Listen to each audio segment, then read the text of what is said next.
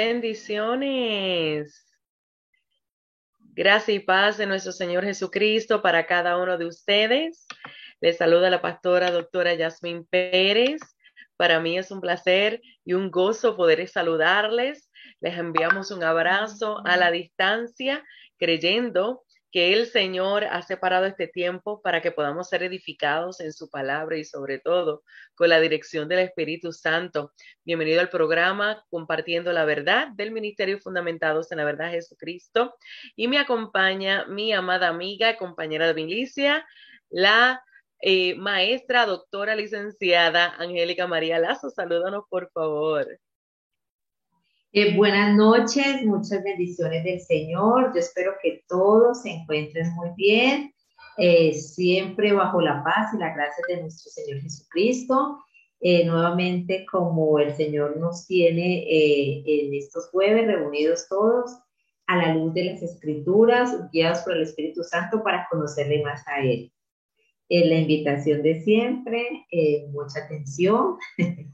Tomar notas, apuntes, tener la libreta, el bolígrafo, la palabra sobre todo en la mano y pidiéndole al Espíritu Santo que nos dé un corazón enseñable, que nos permita aprender de Él. Una de las funciones, digo yo, del Espíritu Santo es que Él nos enseñará todas las cosas y nos recordará todo lo que Jesús nos ha dicho y que está contenido en la Escritura. Entonces, cuando nos dice que el Espíritu Santo nos va a enseñar es porque Él está en la capacidad de darnos un corazón enseñable y de enseñarle a ese corazón. Entonces, esa es una de las oraciones que hay que hacer. Espíritu Santo, dame un corazón enseñable que yo pueda aprender de ti, a quien le pueda dar la función por parte del Padre de enseñarme todas las cosas, que yo las pueda aprender para poner en práctica lo que tú me enseñas. Para que oremos de esa forma y nosotros podamos aprender del Espíritu Santo de Dios. Él es ese tutor que el Señor nos dejó para que nosotros seamos guiados en este proceso de santificación. Acordémonos que cuando estábamos muertos en delitos y pecados, quien nos trajo a Cristo para justificación es la ley era nuestro ayo. Ese tutor que nos cogió de la mano y nos trajo a Cristo para justificación, porque ahí nos dimos cuenta que estábamos muertos en delitos y pecados y que nuestros pecados ofendían la santidad de Dios. Ahora ya estamos en Cristo, vivimos en Él, por Él y para Él, y el Espíritu Santo es ese tutor que nos enseña todas las cosas que nosotros necesitamos. Así que, como siempre, la observación es mucha atención y mucha disposición, Pastora Jasmine.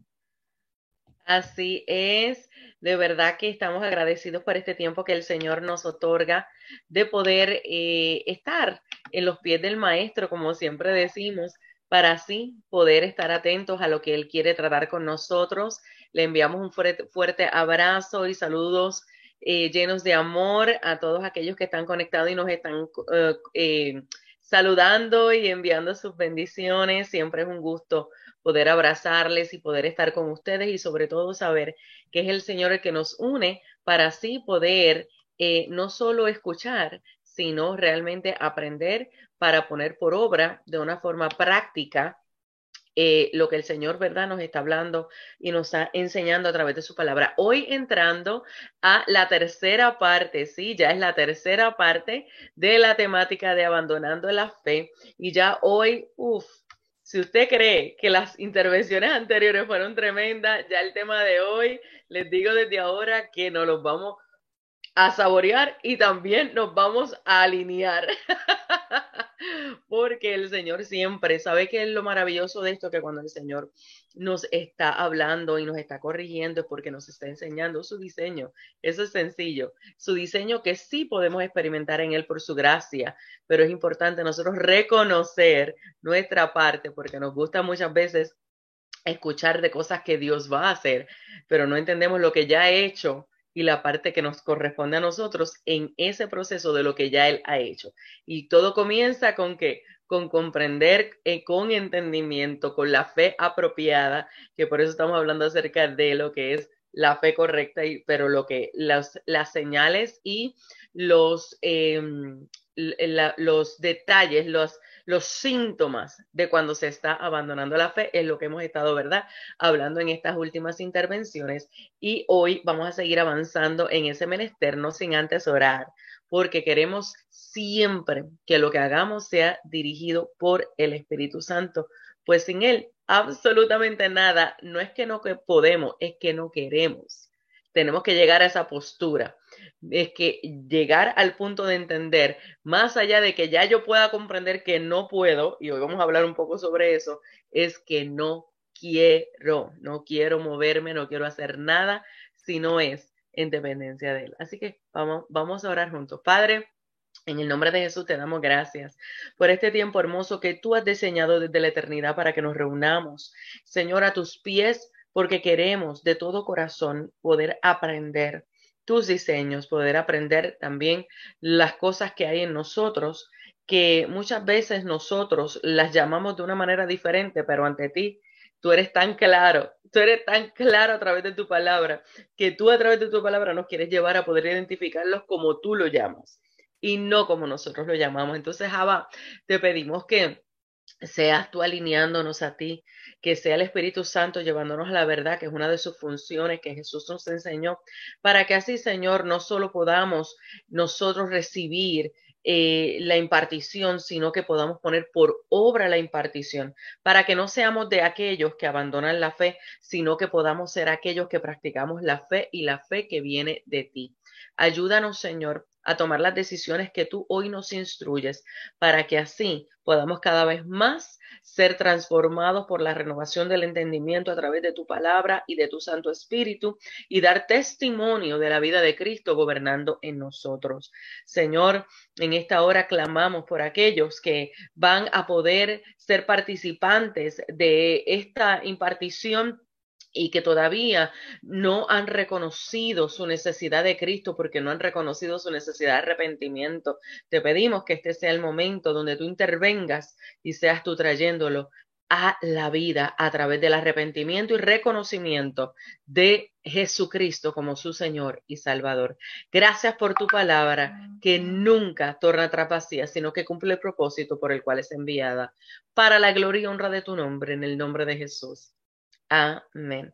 Le vamos a pedir a Angelica que nos haga un recuento de lo que hemos estado discutiendo en estas últimas intervenciones, y ya hoy, que mire, yo estoy deseosa de entrar al tema profundo de hoy, porque la semana pasada nos quedamos en algo, nos quedamos en unas preguntas y era evaluarnos, ¿verdad? Aquellos que pudieron estar y los que no, pues vayan buscando los videos y aprovechamos, ¿verdad? Y le instamos. A mí a veces eso se me olvida porque de verdad que ese no es mi propósito es enseñar, pero vaya al canal de YouTube del Ministerio Fundamentado en la Verdad de Jesucristo y suscríbase, allí dele a la campanita, comparta los videos con otros para que sean edificados y puedan conocer de Cristo y de su verdad, que es el mismo. Entonces, el que no ha podido estar, vaya, busque los videos en el canal de YouTube.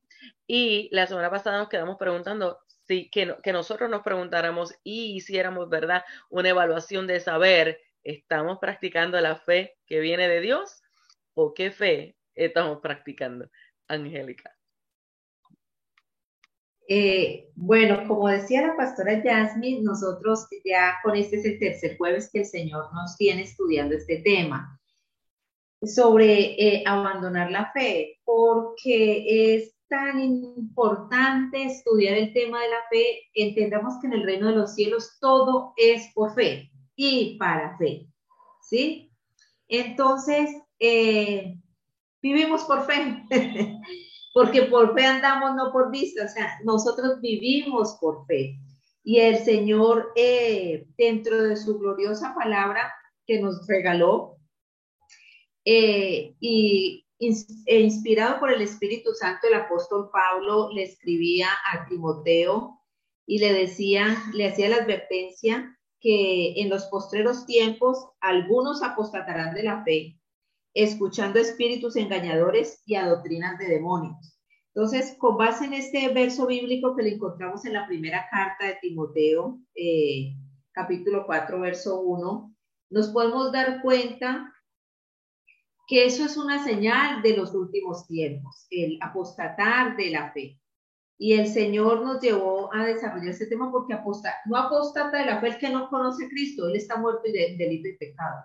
Apostata de la fe el que conoce de Cristo, el que hace parte de una congregación cristiana, el que tiene conocimiento del Evangelio. Y entonces, con base en este verso bíblico, el Señor nos permitió desarrollar el tema, también reforzándolo con el libro del Apocalipsis. En el capítulo 3, nosotros vamos a encontrar que en el libro del Apocalipsis está el mensaje a las iglesias, 7 iglesias que el Señor Jesucristo escoge para escribirles. Y en el capítulo 3 del verso 14 en adelante encontramos el mensaje a la Odisea. Decíamos que esta iglesia, los historiadores, arqueólogos bíblicos, teólogos, hombres y mujeres de Dios, todos concuerdan de que las características de la iglesia de la Odisea es la iglesia apóstata de los últimos tiempos. Y precisamente se da el abandono de la fe o el apostatar de la fe dentro de esta iglesia. Es un modelo de cómo se apostata de la fe dentro de la iglesia. Imagínense que es un mensaje que el Señor Jesucristo le manda al ángel de la iglesia en la Odisea, o sea, al pastor, a quien está pastoreando la iglesia en la Odisea, que queda en el Asia Menor. Entonces, veíamos, lo primero era situarnos en el contexto histórico, social, geográfico de la Odisea, en el primer estudio, en primer capítulo de estos 3 capítulos que el Señor nos ha permitido tener, y veíamos el estudio de la Odisea. En el segundo capítulo, que fue hace 8 días, veíamos la primera característica de quien apostata de la fe, que es el tibio. Y hoy pues vamos a mirar con el poder del Señor la segunda característica, no sin antes, como hablamos tanto de la tibieza, decirles que cuando el Señor Jesucristo se refiere a la iglesia, a la Odisea, hacía la carrerita para poder entrar al segundo ítem.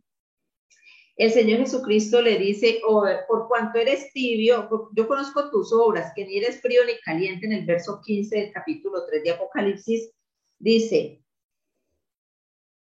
yo conozco tus obras, que ni eres frío ni caliente, ojalá fueses frío o caliente, pero por cuanto eres tibio y no frío ni caliente, te vomitaré de mi boca.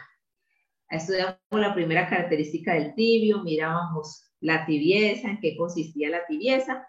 Eso lo podemos encontrar en el canal de YouTube, Fundamentados en la Verdad Jesucristo, y vamos a poder entender lo que el Señor estaba diciendo ahí. Pero quiero andar antes de pasar al segundo ítem de una persona que está apostatando la fe, es que precisamente el Señor Jesucristo le dice a esta iglesia, por cuanto eres tibio y no frío ni caliente, haciendo alusión a 2 situaciones particulares que tenía la ciudad de la Odisea. Esta ciudad, como lo veíamos en el contexto histórico, geográfico, político, social, en el primer capítulo, el acueducto de esta ciudad venía de lejos. O sea, era un acueducto que lo traían de lejos, por lo que el agua no era tan potable. Número 1, el agua no era tan potable, ¿sí?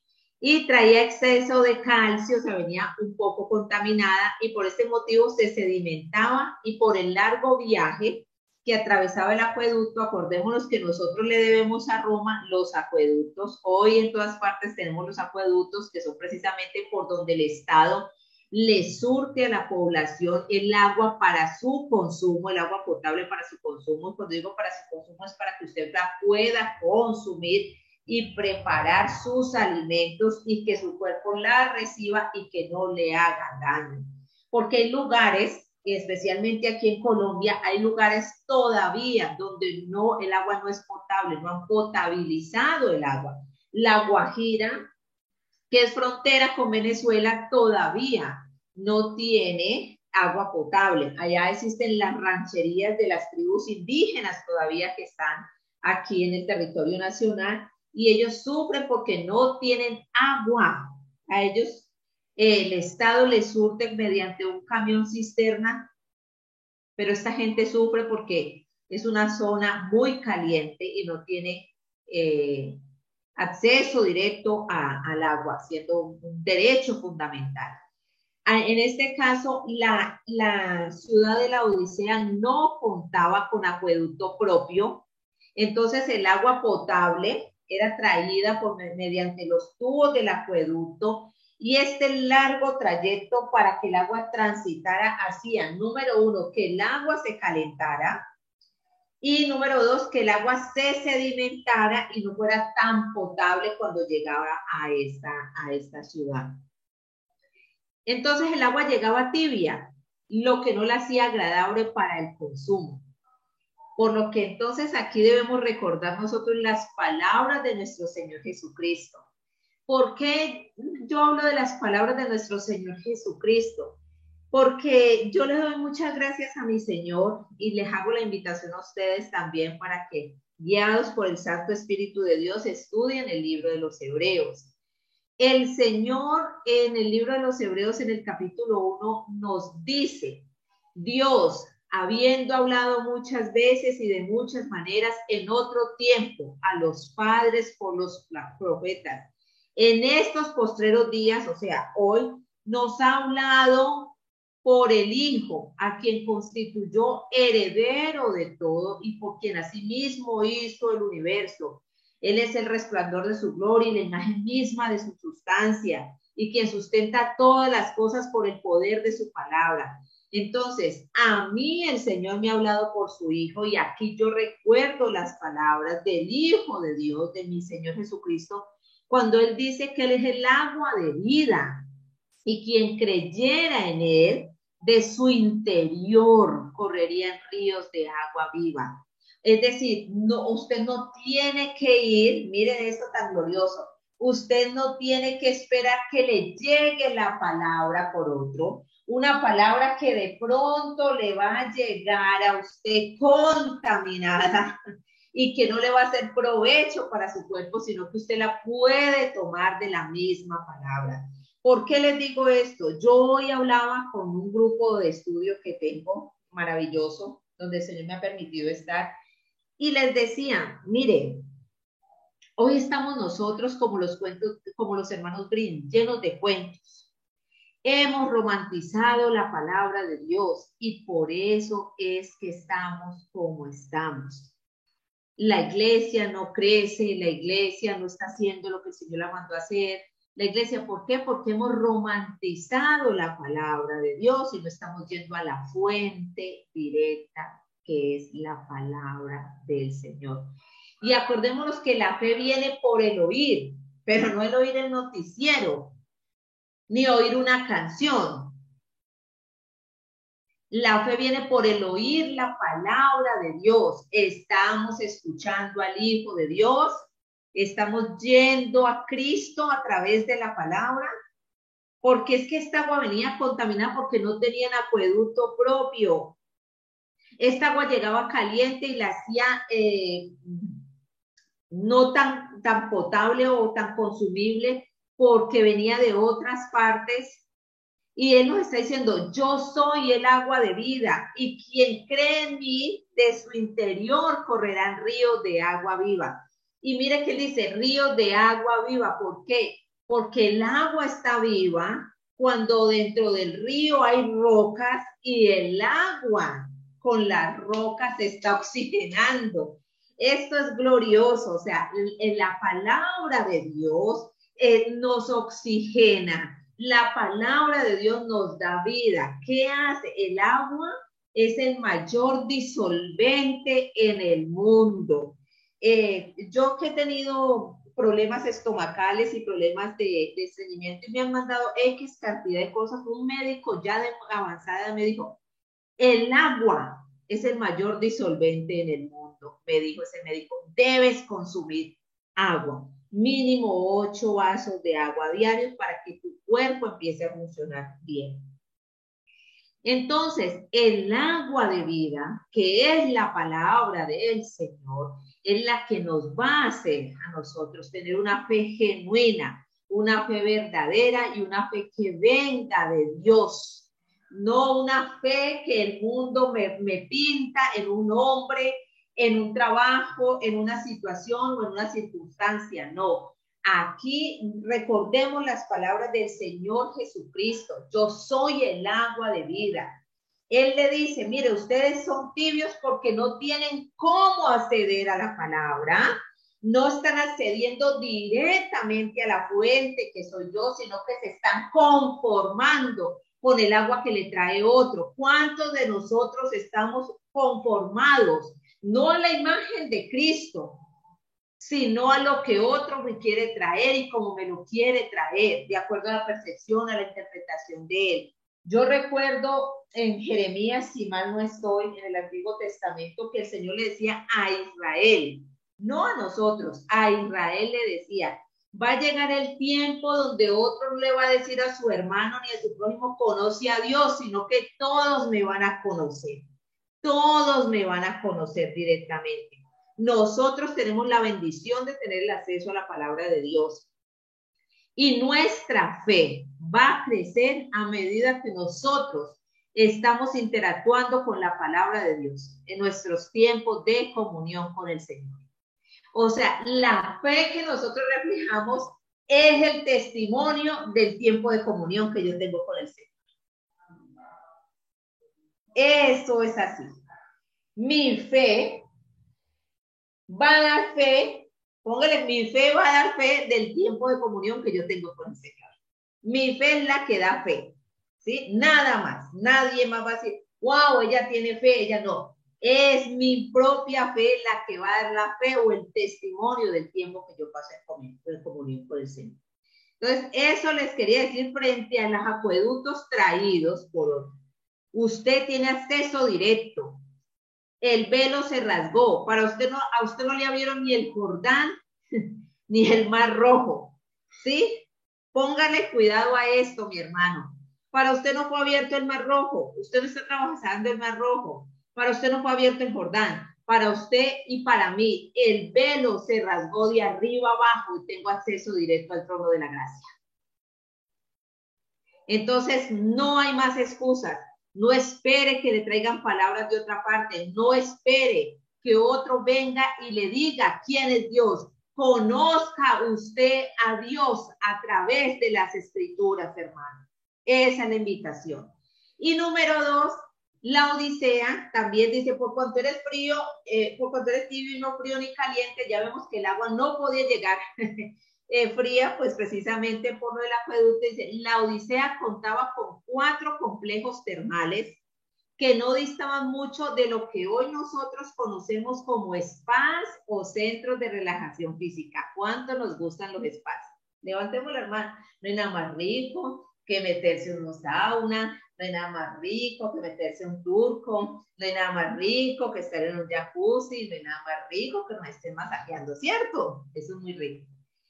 En donde se busca, ¿qué se busca en un spa? Pues beneficios para el cuerpo físico. Eso es lo que se busca en un spa. Asimismo, en el tiempo del mensaje a la iglesia de la Odisea, los habitantes de este lugar donde existían estos baños termales acudían a estos sitios para buscar beneficios para su cuerpo y su salud, permaneciendo inicialmente en las aguas tibias que servían para la relajación y a discreción de cada uno pasaban a discreción, póngale cuidado, a discreción de cada uno pasaban a los baños calientes en donde se acudía más que todo para la purificación, o sea, había baños de agua tibia y baños calientes, que eran los que se usaban para la purificación con usos de aceites. Miren, en la purificación el aceite. O las frígidas, que eran una especie de piscinas en donde el agua era fría y se debía nadar, lo que implicaba un esfuerzo. En el caliente era para purificarse con el aceite, y en el agua fría, como era tan helada el agua, entonces tenían que nadar, lo que implicaba un esfuerzo físico. Entonces, cuando el Señor Jesucristo dice, ojalá, está expresando un anhelo, ¿sí? En el pasaje bíblico, el Señor Jesucristo dice, ojalá fueras frío o caliente. Y de acuerdo a este lenguaje para dirigirse a la iglesia, si la iglesia fuera fría, sería una iglesia esforzada. Y si la iglesia fuera esforzada, ¿en qué se esforzaría en la iglesia? O sea, aquí es donde nos tenemos que preguntar, ¿en qué se debe esforzar la iglesia? ¿Cierto? Eh, ¿En qué nos manda el Señor a esforzarnos? En la gracia. Ujú. La gracia, miren esto. El tibio no se esfuerza en la gracia, ¿sí? En 2 de Timoteo, capítulo versículo 1, el Señor en Jesucristo a través del apóstol Pablo le dice a Timoteo, tú pues, hijo mío, esfuérzate en la gracia que es en Cristo Jesús. Lo primero que hay que preguntarse es, ¿realmente yo soy esforzada en la gracia? ¿Sabemos qué es esforzarse en la gracia? Porque creemos que esforzarse en la gracia es que yo haga cosas, y eso no es esforzarse en la gracia. Hay un pasaje bíblico donde Pablo le dice a los corintios, si mal no estoy, de todos, y lo voy a parafrasear, de todos, el que más trabaja soy yo. Pero no soy yo, sino la gracia de Dios en mí, la que hace la obra. Entonces, esforzarse en la gracia es llevar en oración lo que el Señor quiere que sea su hijo para que eso se materialice en mi vida y esa sea mi disposición diaria, mi voluntad diaria, que no sea otra que agradar a Dios. Entonces, si fuera fría sería una iglesia esforzada, ¿sí? Y si fuera caliente, habla de la pureza que debe tener la iglesia, ¿sí? Y acordémonos que el Señor dice que viene por una iglesia pura, santa, sin mancha, sin arrugas, sin mácula. Él se la va a presentar a Él mismo. Acordémonos que la palabra dice, porque escrito está, sed santos, porque yo soy santo. Entonces, todas estas cosas es en el lenguaje que el Señor Jesucristo le habla a esta iglesia, porque ellos estaban familiarizados con las termas, porque estaban familiarizados con los acueductos, porque estaban familiarizados con lo que es la tibieza. Son cosas necesarias que nosotros debemos tener en cuenta en nuestra vida, ¿sí? El agua es necesaria para el buen funcionamiento del cuerpo, tanto físico como nuestra vida espiritual. Eh, las personas se deshidratan y una deshidratación lo puede llevar a la muerte. Sabemos que los que hemos nacido de nuevo en Cristo, para los hijos de Dios no hay muerte espiritual. No hay muerte espiritual para los hijos de Dios, pero es necesario que el Hijo de Dios se esfuerce en la gracia y esté haciendo lo que el Señor le mandó a hacer. Y en primera instancia lo que el Señor nos mandó a hacer es a tener comunión con Él. Su fe y mi fe se van a fortalecer, van a crecer y a la vez vamos a crecer en gracia si nosotros realmente tenemos tiempo de comunión con el Señor y su palabra. Esa obediencia en nosotros se va a desarrollar si nosotros realmente pasamos tiempo de comunión con el Señor. Nosotros vamos a tener una vida de testimonio y que agrade al Señor si realmente nosotros tenemos tiempo de comunión con el Señor, porque es la única forma de que la fe se materialice en nuestras vidas. La palabra de Dios nos refiere la palabra fe en el Nuevo Testamento X cantidad de veces. ¿Por qué? Porque es muy dado que nosotros dejemos de tener fe. Por eso en el libro de los Hebreos nos dice, puesto los ojos en Jesús, el autor y consumador de la fe, quien por el gozo puesto delante de él tomó la cruz menospreciando el oprobio y se sentó a la diestra de Dios Padre. Entonces, nosotros estamos en un tiempo o estamos en tiempos difíciles. Es cierto, los tiempos difíciles se están presentando desde el siglo primero de nuestra era. Todos los hombres y mujeres de Dios hemos en diferentes épocas, en diferentes edades de la historia, en diferentes momentos de la historia. Hemos afrontado momentos muy difíciles, pero esos momentos difíciles precisamente son el escenario que Dios preparó para que nosotros manifestemos la fe del Hijo de Dios. Precisamente para eso son esos momentos, para manifestar esa fe. Y nosotros no la vamos a manifestar, sino que la vamos a abandonar en esos momentos, pues si sencillamente no tenemos una comunión genuina con el Señor, sino que esperamos a que cada 8 días, por ese acueducto que se llama congregación, nos traigan una palabra, y con esa palabra creemos que vamos a saciar la sed que tenemos, y así no es. Entonces, eso les quería decir del tema sobre la tibieza que tratamos hace 8 días, para ahora sí entrar al segundo ítem. Pastora Jasmine, ¿va a decir algo? Uf, con esa explicación de lo que es frío, tibio y caliente, muchachos, yo creo que todo el mundo tiene que estar bastante claro. Y mire qué poderoso, por eso es que usamos la historia, mis hijos. Usamos la historia porque en medio de ella vemos cómo es la aplicación, ¿verdad? En el área espiritual, en Dios nada es casualidad. Quiero que usted entienda eso. Yo sé que a veces hay gente que está esperando nada más cuando le soplan, cuando le brincan, cuando le gritan, pero mire, en estos tesoros que la historia nos presenta está la aplicación del por qué, cómo es que el Señor hablaba, porque recuerde que Dios siempre habla de la manera en que lo puedan entender desde ese momento, y lo poderoso es que todavía hoy lo podemos hacer. O sea, ¿cómo? Sabiendo la historia, es una de las formas de poderlo hacer para poderlo aplicar. Entonces, ¿qué es lo que el Señor nos está diciendo al final de cuentas? No los quiero a ustedes en otra postura que no sea teniendo una fe genuina, donde sea todo entendiendo que tiene que ver con mi gracia, y donde yo soy el que trabajo y obro en ustedes, para que entonces ustedes puedan disfrutar de lo que es la fe genuina que viene de mí. ¿Por qué? Y él sabe que todos son procesos, porque como bien ha dicho Angélica desde el principio, Dios le estaba hablando a su iglesia, Dios no le estaba hablando a nadie de afuera. Él sabe que tenemos un proceso de santificación, de renovación de entendimiento. Él nos creó, no nos hicimos nosotros a nosotros mismos, pero nos habla claro de esta manera. ¿Para qué? Para no dejarnos allí, ¿verdad? Hay tiempos donde Él nos va a permitir estar en un cierto tipo de vamos a decir, de madurez o de ser niños, porque es parte del proceso del crecimiento, igual que en el proceso natural, ¿verdad?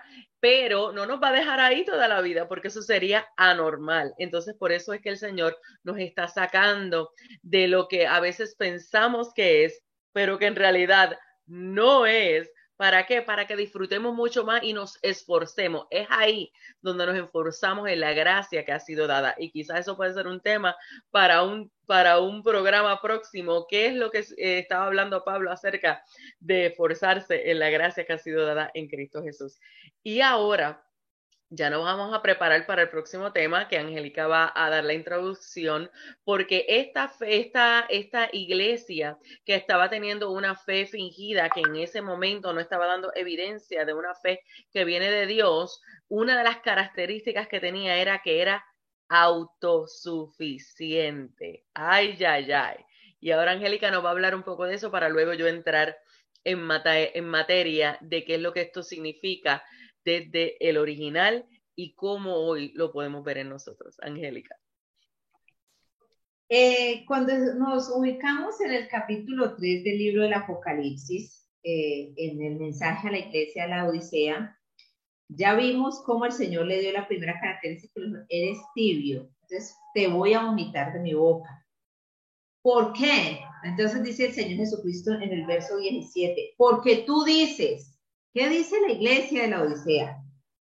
Yo soy, empieza, yo soy rico y me he enriquecido y de ninguna cosa tengo necesidad, y no sabes que tú eres un desventurado, miserable, pobre, ciego y desnudo. Entonces, la segunda característica que presenta la iglesia de Laodicea, y por tanto una persona que está abandonando la fe, es que se cree autosuficiente y se posiciona como su propio Dios. Es la segunda característica. Cuando miramos ese yo soy es propio de Dios.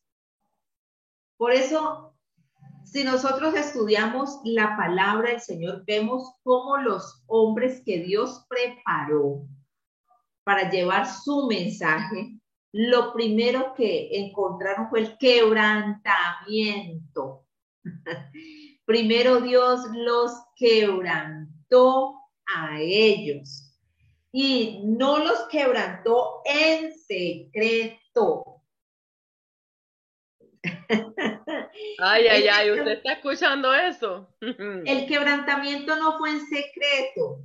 Cuando estamos hablando de la palabra de Dios y se me ha permitido hablar sobre la eficacia, la inerrancia de la palabra de Dios, yo he dicho, ¿saben por qué la Biblia sí es la palabra de Dios a pesar de que es escrita por hombres?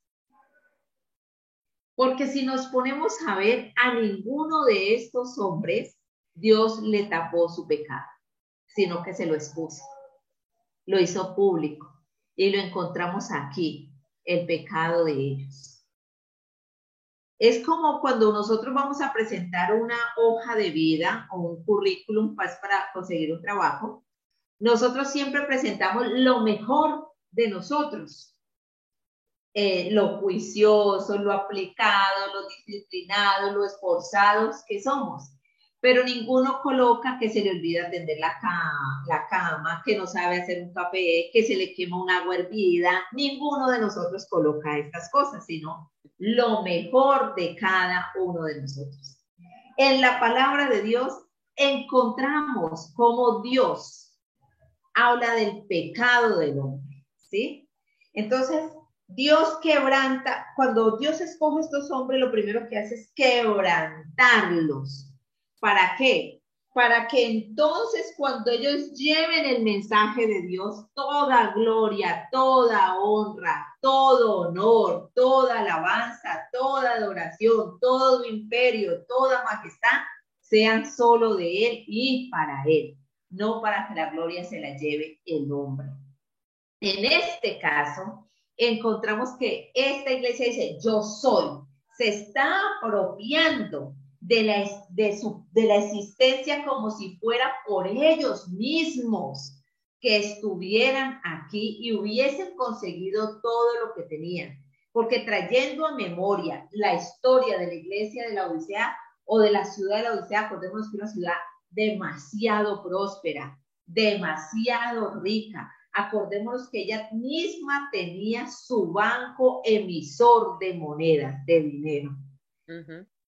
Esta ciudad sufrió un terremoto y ella no permitió que el imperio la reconstruyera, sino que con sus propios fondos, ella se reconstruyó. Entonces, cuando dicen yo soy, es porque está apropiando de la existencia en sí mismo, cosa que no le fue dada a ningún ser creado. Y nosotros hoy podemos decir, somos hijos de Dios por gracia, pero nosotros hemos sido creados por Dios, al igual que está muerto en delitos y pecados. Que nosotros se dio una doble creación, sí, porque dice, que fuimos creados como criaturas y que en Cristo hemos sido creados nuevamente, ¿sí? De modo que el que está en Cristo, nueva criatura es, ¿sí? Pero creados al fin y al cabo, ¿sí? O sea, ese yo soy es propio de Dios. Es el verbo ser o estar que tanto nos enseñan a todos nosotros en el colegio. Lo primero que nosotros vemos en la clase de español y en los países latinos, cuando nos dan la dichosa clase de inglés, el primer verbo que vemos es el verbo ser o estar, ¿sí? Es el verbo que normalmente designa la existencia. es el verbo de unión lógica, que une a un sujeto con un predicado, es decir, que no se puede separar el sujeto de un predicado, que le da la lógica a la oración, ¿sí? Es el que dice la razón de ser de las cosas, por qué existen, para qué fueron creadas, ¿sí? Nosotros bíblicamente conocemos este yo soy como el atributo de Dios de nombre aceidad, ¿sí? Acordémonos que Dios tiene atributos. Para nosotros podernos relacionar con Dios, Dios nos ha dado a conocer sus atributos y esto es muy importante. ¿Y qué día yo me detenía en esto? Nosotros decimos que vamos a la oración y oramos efectivamente, pero ¿saben qué hace Dios con la oración? Es esa oportunidad que Él me está brindando a mí de conocer un atributo de Él. Por eso cada que vaya usted, mi querido hermano, a la oración, yo le recomiendo, le doy este consejo. Pregúntese después de ese tiempo que usted tuvo ahí, qué atributo de Dios Él le dio a conocer en ese tiempo. ¿Qué Dios le permitió conocer de Él ahí? Porque precisamente para eso es la oración, para que usted conozca de Dios. Y Dios se da a conocer a través de sus atributos. Dios tiene atributos y uno de esos atributos, unos atributos de Dios nos lo comunicó a nosotros cuando nos creó. Nosotros tenemos atributos que han sido comunicados por Dios. Hay otros atributos que Él no lo comunicó y son propios de su ser, de su esencia. ¿Sí? La santidad de Dios dijo, sed santos porque yo soy santo. Su justicia nos la aplicó a nosotros. Su bondad nos mandan a ser bondadosos, compasivos, misericordiosos, pero hay atributos que Dios reservó para Él solamente. Él es el único digno de alabanza, digno de adoración. Y la aceidad de Dios, su inmutabilidad y su aceidad son propios de Él. Él no los comparte, por eso dice, Dios no comparte su gloria con nadie, porque esa gloria de Dios va atada a los atributos de Él. Por eso yo le digo, cuando dice, yo tuve un tiempo glorioso de oración, ¿qué atributos te permitió Dios conocer de Él? ¿Qué te mostró de Él? Y la aceidad es ese atributo de Dios que no le comunicó al hombre, ¿sí?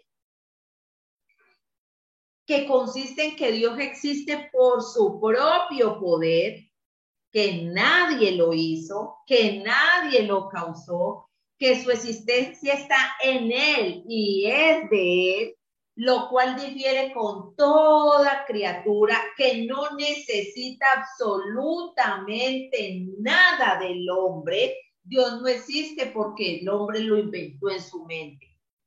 El hombre existe porque Dios lo creó en la mente de Él. ¿Sí? Entonces, eso es Dios. Eso. Sí, o sea, no es que Dios es un producto de la invención del hombre, no. El hombre es producto de la invención de la mente de Dios. Así es. Eso es Dios. Entonces, Dios se da a conocer con su nombre desde Moisés hasta nuestros días. Antes de Moisés lo conocían como el Shaddai, el Todopoderoso, pero es a Moisés el que el Señor le reveló su esencia, su nombre, yo soy. Y el Señor aquí le está diciendo a esta iglesia, me estás plagiando mi nombre, me quieres suplantar, quieres hacerte o parecerte a mí. Y esa es una de las características de quien está abandonando la fe. Creerse Antes que Dios, ser continúes, quiero autosuficiente. saludar a Amelia, nuestra amada amiga y maestra de Jeter. Bienvenida, Amelia. Y mire esto que está diciendo Angelica.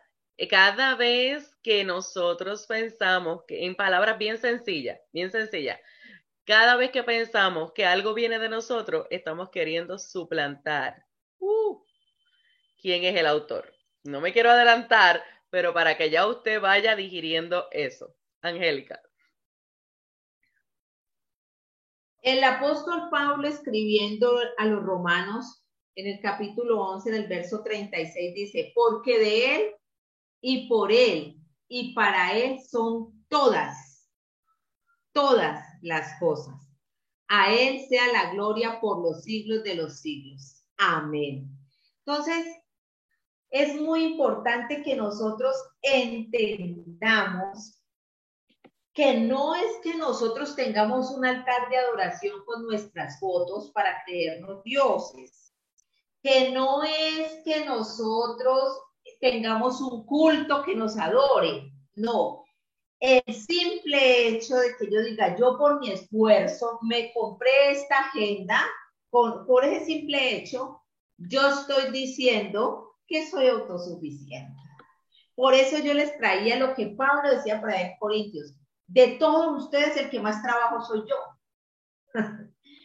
Pero no soy yo, sino la gracia de Dios en mí. Ningún hombre puede decir que por él mismo hace algo. Es la gracia de Dios que lo sostiene. Sabemos que existe una gracia común y es la gracia especial que es la que nos trae a Cristo Jesús. Pero por esa gracia común es que se sostiene el universo. Por esa gracia común es que Dios hace llover sobre buenos y malos y hace salir el sol sobre justos y injustos. Por esa gracia es que el campo produce, porque yo no me canso de admirar al campesino, a la persona que trabaja el campo, porque es una persona que depende de Dios. ¿Por qué? Él muestra su dependencia de Dios. ¿En qué sentido? En que es disciplinado, se levanta, cultiva, fertiliza, abona su tierra, la cuida, la protege, pero su cultivo no depende de todo lo que él haga, sino directamente de Dios y de cómo Dios quiera manejar el clima, porque una helada se lo quema, porque un verano se lo seca y porque un invierno se lo inunde, se lo pudre, se lo echa a perder. Entonces, esa gracia que el campo produzca es gracia de Dios. Que usted y yo tengamos que comer hoy porque ese campo produjo es gracia de Dios. Que usted y yo tengamos todos los sentidos corporales funcionando es gracia de Dios, que podamos coordinar nuestros movimientos, que podamos pensar, que podamos hablar, ¿sí? Eso es gracia de Dios y eso lo está haciendo hoy usted y también el que no conoce de Cristo. Entonces aquí no hay de qué creerse la autosuficiencia por la sencilla razón de que es Dios el que le ha placido sostener toda la creación. Y cuando digo toda la creación, incluyendo al ser humano, a la humanidad. Ahí, Pastora Jasmine. Correcto.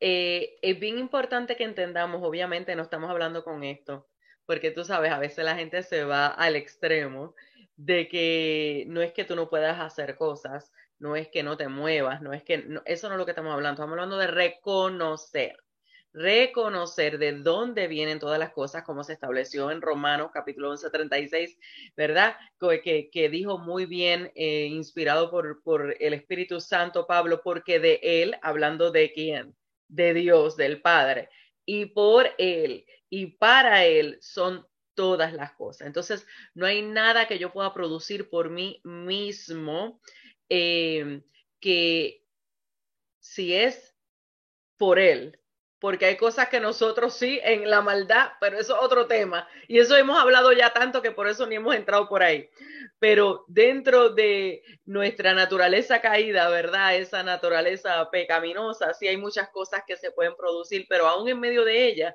siempre Dios va a querer hacer algo donde, ¿para quién es? Para Él glorificarse, para Él darse a conocer. Y quiero compartir con ustedes la etimología de lo que significa autosuficiencia, que está tremendo, tremendo, para que usted entienda el cómo a veces nosotros caemos en esto y no nos damos ni cuenta. Y es importante que sí lo hagamos, que nos demos cuenta, porque si no, vamos a continuar creyendo que estamos haciendo las cosas correctamente y en realidad estamos errando. Autosuficiencia en su etimología, y lo acabo de compartir ahí en el chat con ustedes, que tiene obtiene por sí mismo lo que necesita. Hello, ¿usted está escuchando eso? Que tiene u obtiene por sí mismo lo que necesita, bastándose a sí mismo sin depender de otros, que habla o actúa como si fuera superior a los demás o como si no necesitara a nadie. Y dígame usted si en algún momento cada uno de nosotros no hemos actuado de esa manera. Lo hacemos. Lo hacemos, no podemos decir que no porque lo hemos hecho y muchas veces es nuestra práctica de vida. ¿Por qué? Ay, porque es que el otro me hizo o porque el otro no hizo lo que yo esperaba que tenía que hacer. Especialmente, mire, cuando yo como maestra, y estoy hablando de maestra de colegio de teología, ¿ok? Hello, que se supone que los que están ahí amen a su hermano y porque somos parte de un solo cuerpo. Y a mí me da una risa cada vez que yo les daba un trabajo en equipo y todo el mundo lo primero que quería era no hacerlo. No, maestra, yo mejor trabajo solo porque después el otro, si no es responsable, porque si esto, que... Y mire, la verdad es que siempre va a haber uno que no va a hacer probablemente lo que tiene que hacer. Y en todo eso es Dios trabajando con nosotros, pero también es Dios dejándonos ver cómo nosotros nos rendimos fácilmente porque nos creemos autosuficientes. ¿Nos rendimos a qué? Al diseño de Dios. ¿Nos rendimos a qué? A creer y seguir lo que Dios ha establecido. Entonces, una iglesia o un creyente que está, ¿qué? Alejándose de la fe, apartándose de la fe, es un creyente que se cree que puede hacer las cosas por él mismo. Claro está. Yo no estoy hablando de aquel al que Dios le ha dado una instrucción de hacer algo y se encomiende a hacer lo que tenga que hacer contra viento y marea en el sentido de que no se rinda. Eso no es lo que nosotros estamos hablando. Nosotros estamos hablando cuando Dios no ha dado una instrucción y tú crees que lo vas a hacer porque tú crees que tú necesitas ayudar a Dios, estilo Sara y estilo Abraham. Cuando tú crees que tú necesitas que tú necesitas ayudar a Dios, estilo Rebeca con Jacob, donde terminaron pecando terriblemente. De eso es lo que yo estoy hablando. Ese es un creyente que está realmente apartándose de la fe que viene de Dios porque no está entendiendo que lo que Dios dijo lo va a hacer y él no necesita mi ayuda, él solo necesita que yo le escuche y le obedezca. Que hay momentos de formación que van a parecer que estamos detenidos, por algo el Espíritu Santo me lleva por aquí, Angelica, que van a parecer que estamos detenidos, pero en realidad Dios está trabajando. Pero como estamos acostumbrados y queremos hacer las cosas de forma prematura, no entendemos que en los diseños de Dios, Él tiene que dar tiempo para formación, así como tú cuando estabas en el vientre de tu madre, tomó un tiempo. Cuando tú sales prematuro, ¿qué ocurre? Muchos problemas. Para empezar, el bebé tiene que pasar por una serie de cosas donde tiene que comenzar a batallar por su vida innecesariamente. Estoy hablando de cuando uno por descuidarse, ¿qué? Lo quiere tener prematuramente. No estoy hablando, ¿verdad?, de cuando a veces esas cosas ocurren. Estoy hablando de cuando nosotros queremos de forma prematura alcanzar cosas, de forma prematura tener. No, porque esto es para Dios, pero Dios no te dio la instrucción ni es, o te dio la instrucción, pero no es el tiempo. ¿Ve? Entonces, el autosuficiente se mueve sin escuchar a Dios. El autosuficiente se mueve por lo que otro diga y no por lo que Dios ha establecido. El autosuficiente no ve el tesoro de la espera. ¿Qué, pastora? Sí, el tesoro de la espera. Porque en la espera es donde Dios está puliéndonos y está llevándonos a crecer, en confiar en Él y también en nosotros desarrollarnos en la gracia que ha sido otorgada en Cristo. ¿Para qué? Para aprender a como Jesús, pudiendo hacer muchas cosas, no hacerlas en ciertos momentos, porque no era la instrucción del Padre. Punto. ¿Está entendiendo eso? Que van a haber momentos en que otros, mire, van a ir que parece que están adelantados. Pero tú tienes que enfocarte en qué es lo que Dios está hablando, en cuál es la instrucción que Dios te está dando. Porque si tú te adelantas, lo único que vas a hacer es demostrarle a Dios que tú crees que tú sabes más que Él, que tú crees que tus maneras son mejores que las de Él, que yo creo, porque mire, ¿sabe qué? Dicen en inglés, been there, done that. He estado allí y lo he hecho. Y es horrible cuando luego el Señor me tiene que regañar y dejarme ver las consecuencias por yo que moverme fuera de tiempo. Entonces, otra vez, veamos lo que es ser autosuficiente. Es alguien que cree que puede hacer las cosas por sí solo. Mis hijos, en Cristo, nosotros somos hijos.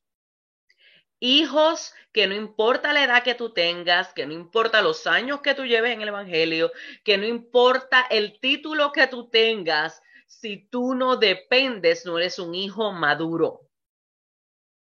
Si tú no sigues la instrucción, no eres un hijo maduro. Entonces, en el gobierno del reino de los cielos, las cosas funcionan muy distinto a cómo funcionan las cosas en el mundo.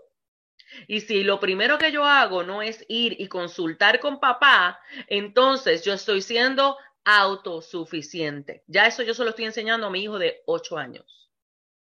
Ya yo le estoy enseñando, mi amor, cuando tú estás en la escuela, tú le preguntas al Señor si Él quiere que tú juegues tal y tal cosa con tus amigos. Y Él me mira como que, ¿qué? Sí, tú tienes que preguntarle a Dios. Porque si eso es un juego que a Él no le agrada, si vas a participar de conversaciones que a Él no le agradan, tú le estás preguntando al Señor. Ya yo lo estoy equipando para que eso sea algo natural en él. Y eso debe ser natural en aquel que realmente está desarrollando una fe que es una fe saludable de acuerdo al Hijo de Dios. ¿Cuántos de nosotros, y ahora le hago la pregunta y contésteme en el chat, antes de usted tomar una decisión, cualquiera que sea, usted primero consulta con el Señor? Aún aquello que ya Dios ha instruido, pero le has preguntado, este es el tiempo, este es el momento, Señor. Porque han habido cosas que yo he querido hacer y cosas que gente ha querido que yo haga y que todo es del reino de Dios, o sea, en el sentido de que no, esto es para expandir el reino. Y cuando el Señor me ha dicho, no, o me ha dicho, no es el tiempo, todo el mundo no entiende, yo tampoco, pero ¿qué? Tengo que obedecer, porque Él sabe lo que está haciendo. Entonces, nosotros no probamos si somos dependientes de Él y estamos en la fe correcta cuando somos gente que estamos realmente yendo a Él antes que todas las cosas. Si no, vamos a hacer como describe la Escritura y vamos a ir a la Escritura conmigo, porque es que es poderosa la palabra del Señor como nos describe esta realidad de lo que es ser autosuficiente, que otra vez te lo voy a describir, que tiene u obtiene por sí mismo lo que necesita. De hecho, porque muchas veces pensamos que sabemos lo que necesitamos. Y no se nos ocurre pensar que el que nos creó es el único que sabe lo que verdaderamente tú y yo necesitamos. ¿Y a quién tenemos entonces que consultar? Pues a aquel que nos creó. No, pero nosotros creemos que sí sabemos, Angélica. Nosotros creemos que sí, sí. Pastora Jasmine, quiero compartirles que el Señor me ha llevado en oración porque en nuestra debilidad el Espíritu intercede por nosotros con gemidos invisibles. Pero Amén, en nuestro caminar con el Señor y en la madurez que Él nos va permitiendo adquirir, Él nos va instruyendo a orar conforme a lo que está establecido en su palabra. amén, Eh, Cuando Jesús habla en Mateo 6 del afán y la ansiedad, dice, porque vuestro Padre sabe de qué tenéis necesidad antes de que le pidáis, ¿cierto? sí, Entonces, muchas veces yo he creído que tengo una necesidad, soy yo, que digo que estoy en necesidad, pero el Espíritu Santo me lleva a decirle, Señor, suple mi necesidad conforme lo que tú crees que yo necesito y no lo que yo creo que es necesidad. Correcto. Porque nuestros sentidos fácilmente pueden ser engañados, ¿sí? Por algo que me está mostrando el sistema y yo lo estoy presentando como una necesidad en oración cuando realmente no lo es. Por eso la afirmación del Señor Jesucristo es, el Padre sabe de qué tenéis Eso, necesidad antes de que le pidas, ¿sí? eso. Entonces es muy importante eso, Señor, muéstrame a mí, ¿sí? Si lo que yo considero necesidad es necesidad conforme a tu óptica, ¿sí? No conforme a mis deseos engañosos. Y entonces por eso ahora que usted dice esto, quería traerlo aquí a colación, porque Sí. es en un tiempo que el Señor me ha tenido en eso. Muchas cosas que yo considero necesidad realmente no son necesidad para mí. Correcto, correcto. Y eso es importante porque mira, en medio de eso, cuánto nos afanamos, cuánto nos frustramos, cuánto aún llegamos al punto de no agradecer, de no ser agradecidos y de solamente enfocarme en cómo esto no se parece a lo que yo quisiera. Y no estoy entendiendo que realmente no es una necesidad y que el Señor, el Padre, que sí sabe porque nos formó, sabe de lo que tú y yo tenemos necesidad y lo suple conforme a su voluntad. Y claro, no estamos diciendo, ¿verdad?, que no quieras, ¿verdad? Seguir creciendo y quizás, ¿verdad? Poder expandirte, pero vamos a ver qué es lo que es más importante para Dios, porque muchas veces queremos invertir en cosas que realmente lo que hacen es atarnos a cosas de esta tierra y perder de perspectiva todo lo que pudiéramos disfrutar y de aportar para el reino de los cielos y para poder sembrar en otros, porque solamente estamos pensando en nosotros. Le voy a contar algo que a lo mejor le va a dar risa en estos días. Mi cocina es pequeña, mi hogar en tamaño no es muy grande, comparado, ¿verdad? Pues con otras personas, quizás en otros lugares sí sea grande comparado con otras personas, ¿verdad? Esto es relativo. Pero mi cocina es un poco pequeña y yo estaba utilizando un área donde como que ya yo no tenía espacio para trabajar y estuvo a punto de salir de mi boca de, Señor, Padre, cuando, ¿verdad?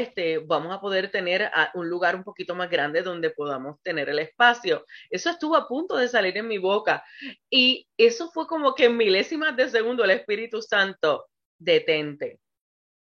Más bien, ¿por qué no preguntas al Señor cómo utilizar lo que ya tienes? Ser agradecida a lo que tienes y cómo utilizarlo. Y eso fue lo que me salió. Señor, enséñame a cómo utilizar el espacio conforme a lo que tú me has dado y ser agradecida en esto. Y ahí el Señor me dijo, ok, pues mira, de esta manera lo vas a hacer. Parece algo, mire, bobo, sencillo, pero así mismo es en todas las áreas de nuestra vida. ¿Cuántas veces estamos con expectativas falsas con nuestros cónyuges solamente porque estamos pensando que nos sacia una cierta necesidad y es porque no entendemos que el que lo sacia es mi padre, no mi cónyuge? Y eso es tema para otro día. Y ciertamente cada uno tenemos una responsabilidad dentro de lo que es el diseño del matrimonio, hablando de eso en específico. Pero todo esto tiene que ser ¿qué? Dependiendo del autor y no por mis propios criterios. ¿Ok? No por mis propios criterios. Entonces, vamos a ir a Segunda de Corintios, capítulo 3, verso 5, y primero lo voy a compartir en la versión Reina Valera 60, y mire lo que establece acerca de la autosuficiencia. En la Reina Valera, aquí dice competentes, pero la palabra es autosuficiencia. Y dice así, no que seamos competentes por nosotros mismos para pensar algo como de nosotros mismos, sino que nuestra competencia proviene de Dios. Ok, hasta aquí mi parte y que el Señor le bendiga. Oh my God, porque sí, que muchos nosotros pensamos que esto viene de nosotros, pero no, no, no, no. La suficiencia de lo que sea que tú y yo podamos hacer viene del Señor. Quiero compartirte que dentro de ese verso hay dos palabras importantes y obviamente ¿cuál es? Autosuficiencia. Y ya mismo te voy a compartir otros versos bíblicos, otras versiones bíblicas de este pasaje. Pero sí quiero compartirte lo que significa autosuficiencia, que en este verso, ¿verdad? Entonces viene siendo competentes, el ser competente. Y mira qué poderoso es. Competentes es propiamente alcanzar o lograr. Por lo tanto, adecuado. ¿Ok? En este versículo específico significa conocer y ser capaz. ¿Qué nos está diciendo el Señor? Sin mí tú no eres capaz. Sin mí tú no eres adecuado. ¿Por qué? Porque el que te traje fui yo. Entonces, aquel que se aparta de la fe es aquel que no le interesa la instrucción de Dios. En palabras bien sencillas, aquel que se aparta de la fe es aquel que no va a la Biblia, sino que va al líder tal, con todo mi respeto, que va al mejor amigo, que va a toda la humanidad antes que ir al Señor y su palabra. Ese es uno que abandona la fe. ¿Por qué? Porque está creyendo que él es capaz, que él puede alcanzar, que él es adecuado. ¿Y sabes qué? Ciertamente, Cristo nos hace que nuevos, pero nos hace nuevos, ¿cómo? Pegados a él, aprendiendo de él, siguiendo el diseño de Dios. Es de la única manera en que nosotros vamos a poder ver el ser que adecuado, porque ¿quién es el que sabe cómo se hacen las cosas? El dueño. Solo el dueño, el que lo hizo, el creador, es el que sabe exactamente para qué y cómo se hace, cuál es su solicitud. Entonces, me llama la atención que aquí autosuficiencia significa conocer y ser capaz en este verso, cuando está diciendo no que seamos competentes por nosotros mismos, o sea, no que sepamos, no que conozcamos, no que seamos propios, no que podamos lograr que por mi propia opinión, por mi propia fuerza, por mis propias habilidades. Y algunos dirán, ah, pero es que yo tengo muchas capacidades. Claro que sí, ¿quién te las dio? ¿Quién te las dio? El que te creó. Nada viene de ti. Tú no naciste y dijiste, yo voy a ser desarrollado en la matemática, yo voy a ser desarrollado en el lenguaje, yo voy a ser desarrollado en contabilidad, yo voy a ser, ¿me estás entendiendo? No, no. Todo viene de él. Todo viene de él. Entonces, luego de ver cómo es importante que entendamos, no eres capaz sin él. ¿No eres capaz de qué? ¿De qué? De hacer su voluntad. De poder experimentar sus diseños, sus designios, sus formas, cómo Él opera, cómo Él ya nos diseñó desde la eternidad para que funcione como Él ya lo determinó. De eso no somos capaces sin Él. Jamás lo seremos sin Él. Escuche, escuche. Y yo no sé usted, pero yo no quiero estar aquí dando paros a ciegas. Bastantes que he dado y no me ha funcionado. No, no, no. Yo quiero verlo a Él. Yo quiero verlo a Él y yo te invito a que tú también lo quieras ver a Él. Entonces, no solamente vemos eso, sino que también dice aquí, en el, ¿verdad? 2 Corintios 3:5, dice, no que seamos que competentes, o sea, capaces, que vamos a conocer, que vamos a ser adecuados por nosotros mismos para pensar algo como de nosotros mismos, sino que nuestra competencia, o sea, nuestra suficiencia proviene de Dios. Y me llamó la atención la palabra proviene en este verso. Jaja, ¿están listos? Y la palabra proviene, están calladitos, están como digiriendo la palabra.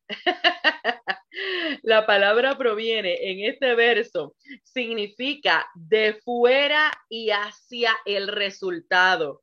Oh, Angelica, cuando yo vi eso, yo dije, Señor, es que tú eres tan sabio. ¿Por qué? Porque cuando Él me está diciendo que proviene, está diciendo, tú no lo puedes producir. Mi diseño no lo puedes producir tú.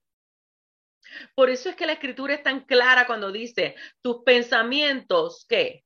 No son mis pensamientos. Tus caminos no son mis caminos. Por eso también dice, mis pensamientos son ¿qué? Más altos y mis caminos son más altos. ¿Por qué?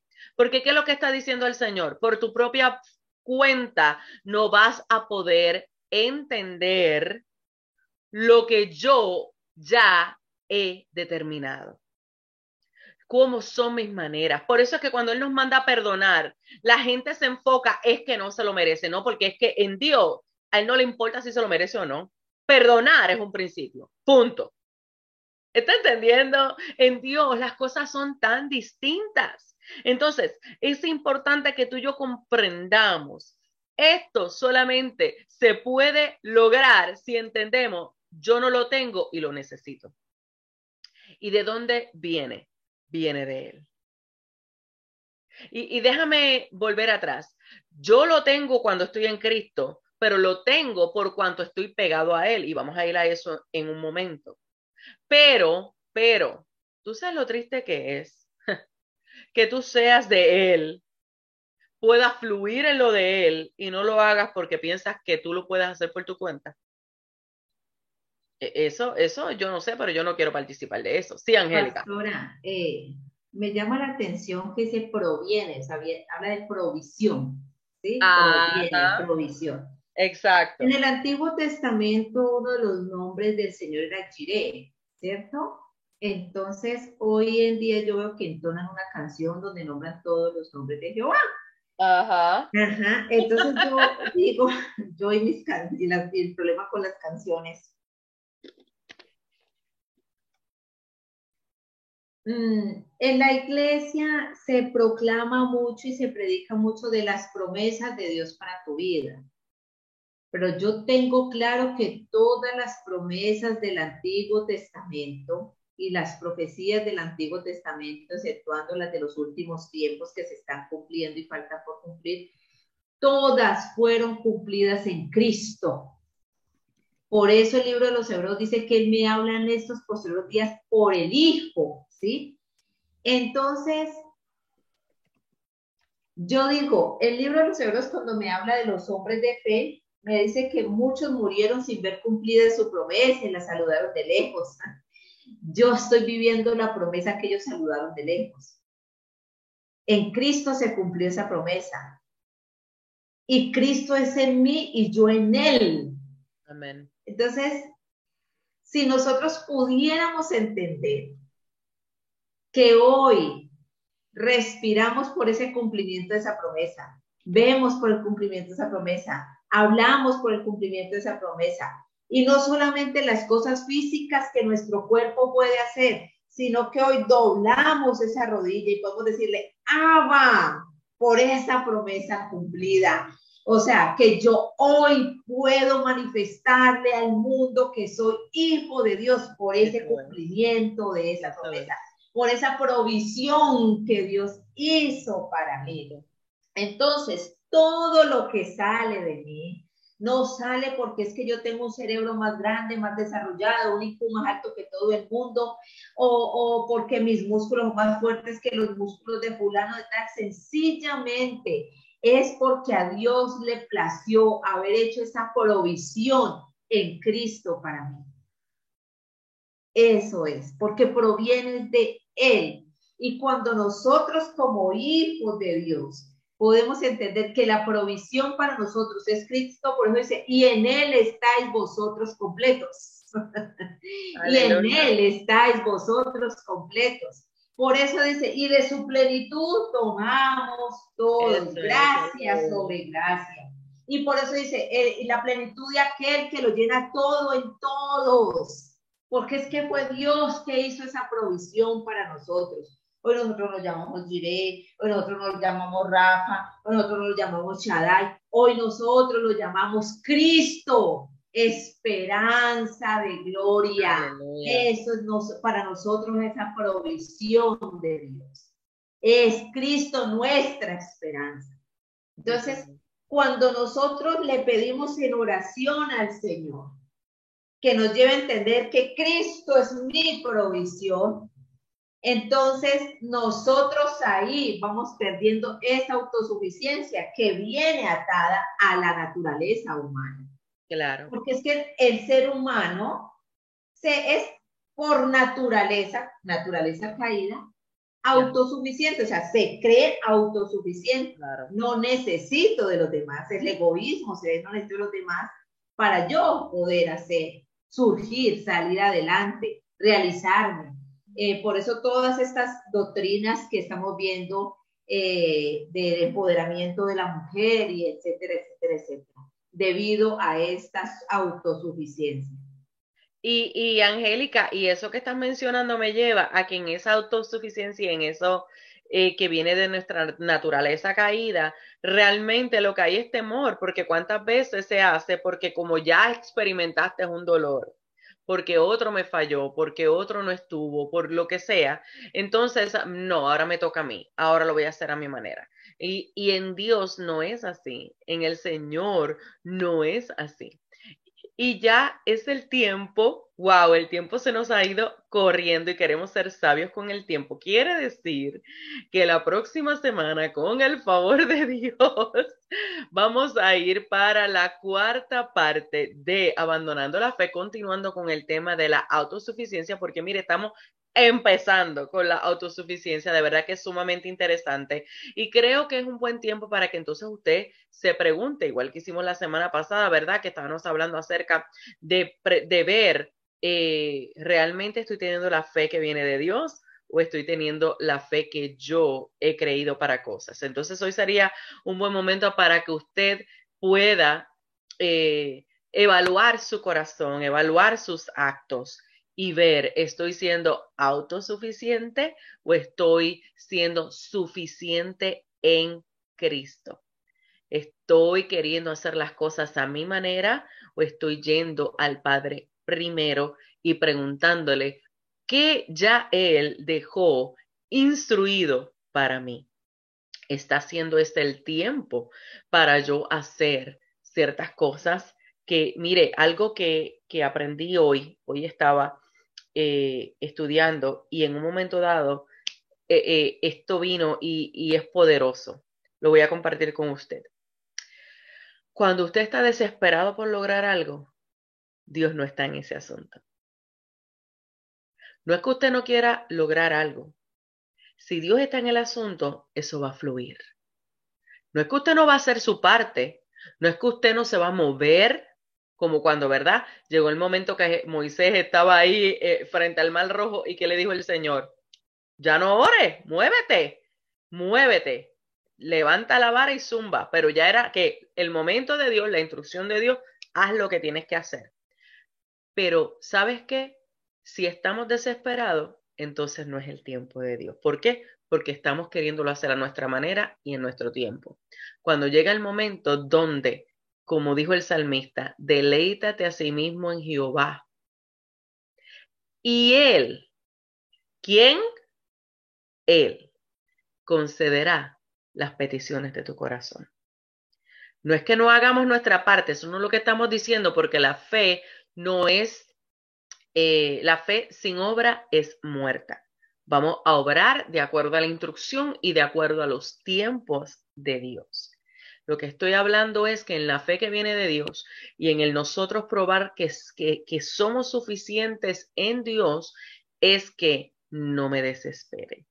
Evaluemos las veces que nos ponemos a hacer uso de la autosuficiencia porque estamos en desesperación, lo cual significa no le creo. No quiero esperar por ti. Quiero hacerlo a mi manera. Quiero hacerlo en mi tiempo. Quiero hacerlo de la manera en que yo me lo inventé, en la manera en que yo considero que debe de ser. No, vamos a evaluarnos. Y si ese eres tú y si soy yo, porque créame que esto es diario. La autosuficiencia entiendo que es algo con la que el creyente va a luchar diariamente, constantemente. ¿Por qué? Porque si no realmente ejercitamos como Jesús, ¿qué Jesús hacía constantemente? Se metía a hablar con papá. ¿Para qué? para recibir instrucciones, para ser reforzado en qué, en cuál es la verdad de Dios, en cuál es su diseño, en cómo Él opera y actuar de acuerdo a eso. Así que evaluemos cuáles están siendo nuestros motivos, cómo nos estamos moviendo, en dependencia de Dios o en autosuficiencia. La semana próxima continuamos con el favor de Dios.